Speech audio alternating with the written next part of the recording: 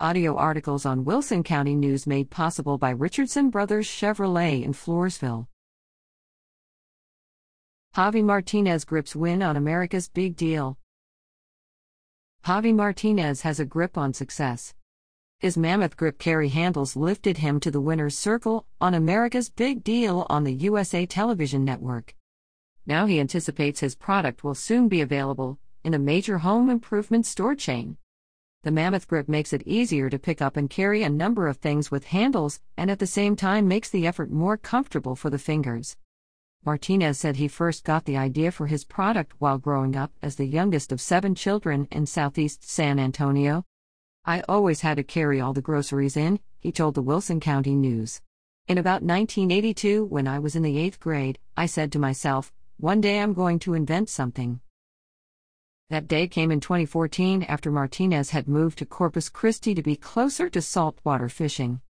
He designed the grip to carry groceries, but it also carries a wide variety of things with handles, ranging from hangers with clothing to buckets to propane cans, any collection of objects with similar handles, weighing up to 100 pounds.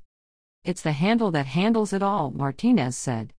With the help of a friend, Martinez invested in manufacturing and marketing his invention, first as Grocery Buddies and later as Handies, before he settled on the Mammoth Grip name. While the Mammoth Grip has been selling in retail stores in the Coastal Bend area of Texas, he jumped at the opportunity earlier this year to be on America's Big Deal. He applied and was chosen to be one of only 40 entrepreneurs to appear on the show during its first season.